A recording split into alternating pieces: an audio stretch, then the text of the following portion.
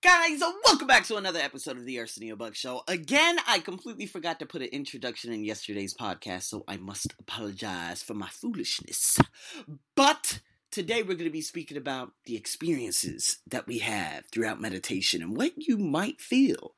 How to control some of the thoughts that come in, and they should just go away. But if you attach yourself to some of the thoughts that come and go, well, you're no longer doing meditation. You are allowing your thoughts to control you and your body. So we dive a little bit deep in here. I actually take the student perspective so I can ask, I ask some questions in regards to what exactly we might feel throughout the meditation. Now, again, guys, the best time, and I actually talk about essential oils too, because normally when I go into deep phases, it's when I get a massage, or when I got a massage. This is probably about 3 years ago. I used to get these massages, and when I used to get them, of course, I smell the coconut. I smell the oils that, literally it just hangs in the air of this place, and it's so relaxing. And this is what I brought Carla Trigo on last time to talk about, because again, these oils, it's like dope. Now I wouldn't say dopamine, but it just not the hormonal. The hormonal BS or whatever you call that, but the happiness. What do you call that? The dopamine, blopamine, some kind of mean. Okay, so nonetheless, guys, this is the experiences what I've experienced before, and this is how you can control everything in regards to your experience. So, guys, without further ado, let's get into this. Hi, welcome back everyone to lesson 3. And today we're going to be talking about the experiences that you have during meditation. Arsenio, I know that you meditate each evening. And can you perhaps share with us, when you first started meditation, how did you feel? Or what are some of the things that you're still experiencing during your meditation sessions?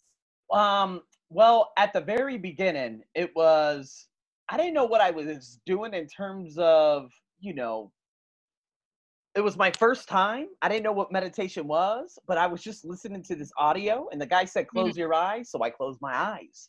But honestly, when it started bringing that unbelievable sense of calm over me, that's when I started doing it anytime before work, because for whatever reason, I felt like going to work and being at work, it would make me more anxious than anything else. And this would reduce it by a fair amount. So then fast forward to, 2 years later, my deepest experience was during a spa and massage. And this is where I felt I went very, very deep. And I remember seeing ruby, the color ruby, red, obviously around me, and there being beds around me. It was a really deep experience, but waking up out of that, it's beautiful. And so now in present day, I do not have problems sleeping anymore. It doesn't matter how much caffeine I have, because I always do a specific meditation, and I sit up, and his words literally within 2 minutes start leading me. And then after that, he puts like just a background noise on it. It's not even a noise, but I feel that it is. And then I just go way deeper. So that's one of the big benefits which we've discussed prior to this in terms of meditation. So yeah, that's what I would have to say. I go deep sometimes, and it also helps me with sleep. So I have a lot of my clients coming to me, and they always they tell me, Mira, you know what? I'm not really sure if meditation is for me, because I've got a monkey mind. And firstly, I can't really sit still for a very long period of time. And my thoughts are just bouncing around.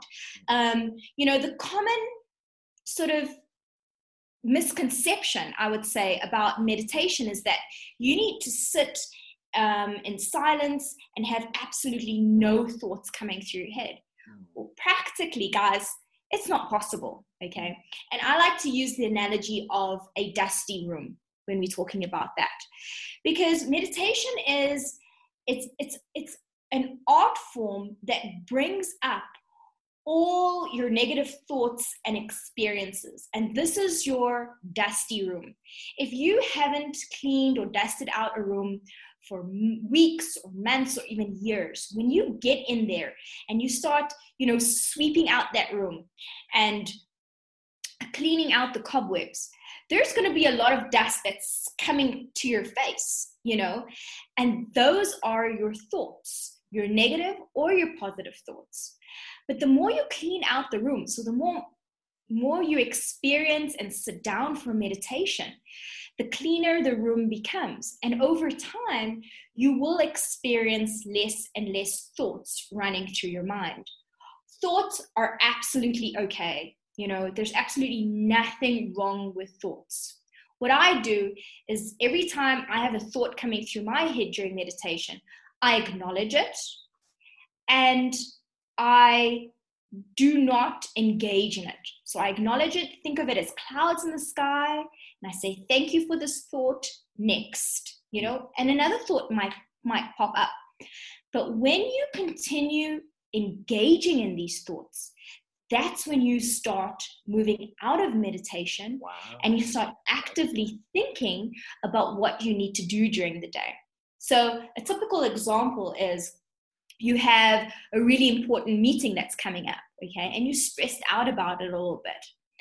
So if you're thinking, I wonder, did I prepare all my slides correctly? Yes, okay, so that thought comes up. Then the thought of the slides come up, and then you say, maybe I should go and check after the meditation, or I should practice again for another 2-3 minutes. And then one thought moves to the other, and then you're completely out of meditation. So what you do is, as soon as you acknowledge them, remember not to judge your thoughts. Some days you're going to have more negative thoughts than other days. I mean, I'm sure, Arsenio, you've experienced this, right? When you've had a really bad day and you sit down for meditation, there's a whole lot more thoughts going through your mind compared to a really good day where you can sit down and you're really thankful and you're really grateful for everything that you've experienced, yeah? Absolutely. There are specific meditations that cater to specific days that I have. So let's say that there is a specific meditation for detoxing my mind, right? And that one really helps me if I had a really tough day, which I would experience about 4 years ago, but those days never happen anymore, Yeah. And so I have specific ones. I wouldn't listen to a meditation that is about happiness or something that I would listen to waking up into my day. So I have specific ones going in and going out, but yeah, that's exactly what I do. And that's a really cool tip that Arsenio has shared with us today. There are different meditations that can cater for different moods, or maybe the type of mood that you want to get into, the intention that you want to set for the rest of your day. If you're doing meditation in the morning, or perhaps if you're doing it in the evening as well, something that's more calming and could set you up for a really good night's sleep. So that's an excellent tip. The other tip that I can offer you guys is that just observe the present moment. Every time you find yourself engaging in thoughts, bring yourself, I like to use a click of the finger, just bring yourself back to the present moment. And that's where mantras can really help in bringing you back to the present moment. And in about 2 lessons from now, I'm gonna go through an exercise with you to actually teach you how to create your own mantra. And you can create a mantra for that specific day depending on how you feel. Usually what I do, and when my mind shifts off, I tell myself, for that 20 minutes that I'm sitting in meditation, I am nothing, I do nothing, and I want nothing. And that just puts everything into perspective for me and brings me back to the present moment. So I think a takeaway from the first 2 bullet points is that it is okay for you guys to have thoughts. Okay, there's absolutely nothing wrong with it. I mean, Arsenio and I, who have been doing meditation for a long time now, we still experience thoughts. I mean, you have some monks or people who have been doing for 10, 15 years. They also experience some thoughts in their mind every so often. We're human. It's okay. Don't judge them, just observe them, and always remember to bring yourself back to the present moment. Now I want to talk about some of the things that can help during meditation, when we don't have such a monkey mind. So to help with that, I usually engage in meditation first thing in the morning.